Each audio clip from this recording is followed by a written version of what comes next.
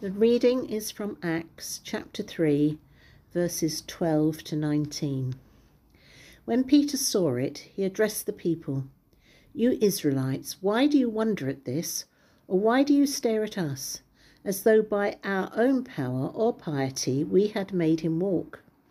The God of Abraham, the God of Isaac, and the God of Jacob, the God of our ancestors, has glorified his servant Jesus, whom you handed over and rejected in the presence of Pilate, though he had decided to release him. But you rejected the holy and righteous one, and asked to have a murderer given to you. And you killed the author of life, whom God raised from the dead. To this we are witnesses. And by faith in his name itself has made this man strong, whom you see and know. And the faith that is through Jesus has given him this perfect health in the presence of all of you. And now, friends, I know that you acted in ignorance, as did your rulers. In this way, God fulfilled what he had foretold through all the prophets, that his Messiah would suffer. Repent, therefore, and turn to God, so that your sins may be wiped out." This is the word of the Lord. The lesson is taken from Luke chapter 24. While they were still talking about this, Jesus himself stood among them and said to them, "Peace be with you." They were startled and frightened, thinking they saw a ghost. He said to them, "Why are you troubled, and why do doubts rise in your minds? Look at my hands and my feet. It is I myself. Touch me and see. A ghost does not have flesh and bones, as you see I have." When he had said this, he showed them his hands and his feet. And while they still did not believe it because of joy and amazement, he asked them, "Do you have anything here to eat?" They gave him a piece of broiled fish, and he took it and ate it in their presence. He said to them, "This is what I told you when I was still with you. Everything must be fulfilled that is written about me in the law of Moses, the prophets, and the Psalms." Then he opened their minds so they could understand the scriptures. He told them, "This is what is written. The Christ will suffer and rise from the dead on the third day, and repentance and forgiveness of sins will be preached in his name to all nations, beginning at Jerusalem. You are witnesses of these things."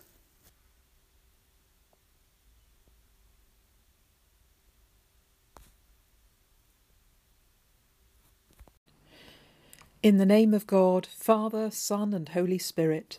Amen. We're in a locked room in Jerusalem with the disciples and their companions in today's Gospel reading.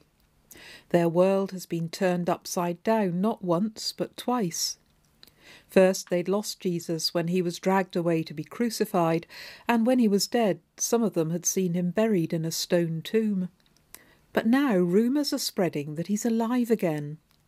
People are saying they've seen him, that the tomb is empty.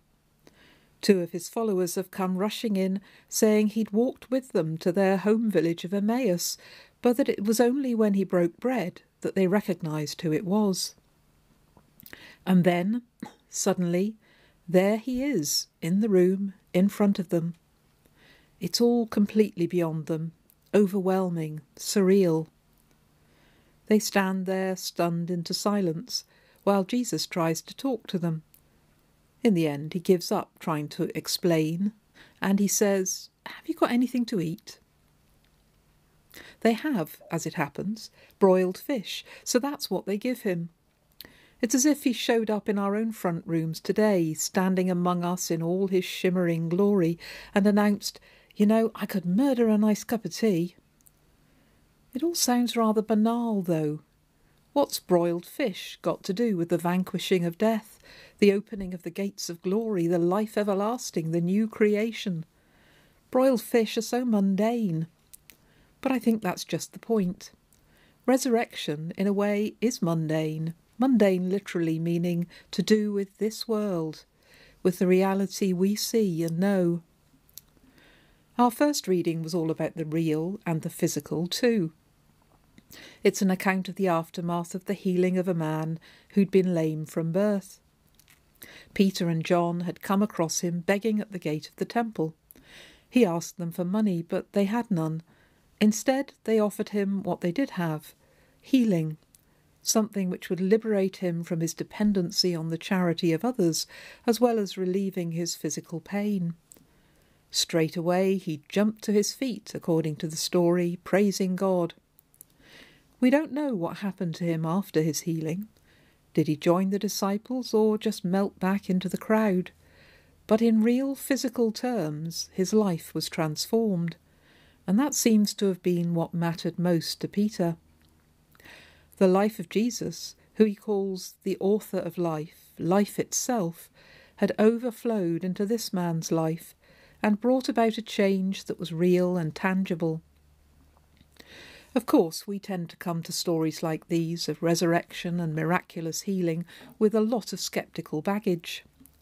With our post-Enlightenment understanding, we often get completely stuck on their impossibility and can go no further with them.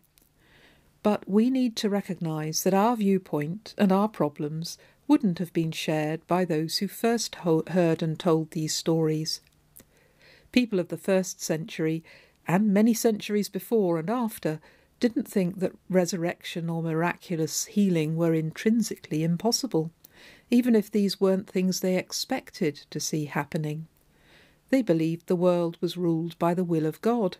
If he wanted to heal or to raise from the dead, he could. I don't know what we'd have seen if we'd been there on Easter Day or at the temple gates with a video camera. The people who wrote these accounts weren't trying to answer our questions. They were trying to express their own experience, that somehow Jesus was alive and that his resurrection changed everything. God was at work in their midst, not trying to scoop them up out of the physical world, but within it, redeeming and transforming it. We often think of Christmas as the great feast of the Incarnation, God becoming flesh in the child of Bethlehem. But actually, for the early Christians, Easter was just as much about incarnation as Christmas, perhaps even more so.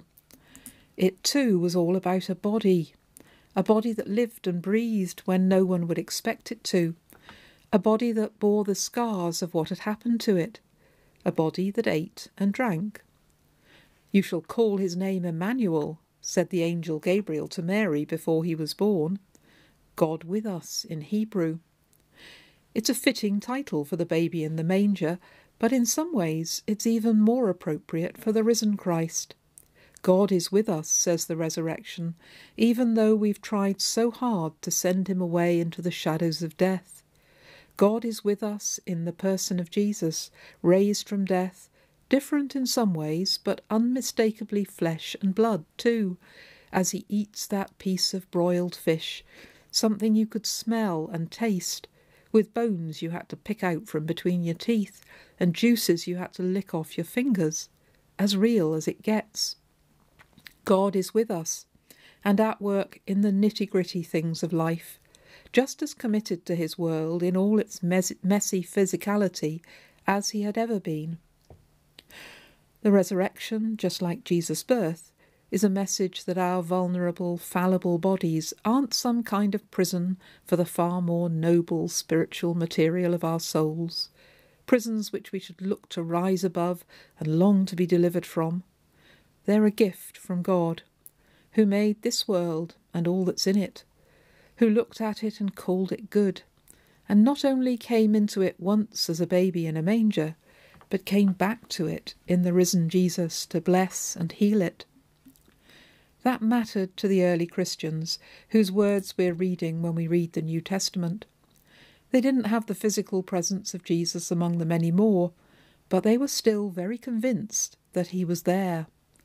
They believed that they met him first and foremost in one another, as they formed new communities, drawing together Jew and Gentile, slave and free, men and women. They were the body of Christ. Living as that body wasn't about mysterious rituals or complex liturgy or abstract theological ideas. It was about serving those around them in tangible physical ways, washing feet, sharing possessions, feeding the hungry, giving dignity to those who are most vulnerable.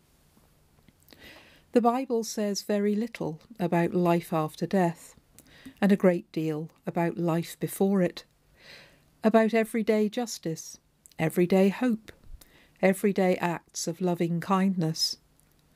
If our faith doesn't touch our lives on Monday mornings as well as Sundays, in daily work, in friendships, in family life, in the way we speak to the person at the supermarket checkout, then it's not a faith worth having. Not a faith that will ever convince anyone else that it's worth seeking either. We discover and proclaim Jesus in the broiled fish of life. It's the small things, things which might not seem grand or important, which usually turn out to change everything. Who knew, when they brought that fish at the market and built the fire over which it was cooked, what a role it would play, that it would be the sign that God really was present and at work? So this week, I wonder what the broiled fish will be for us. The places where God will suddenly appear if we have eyes to see him. The ways in which we'll discover and proclaim the love of God, still with us, still at work, still bringing the hope and healing people need. Amen.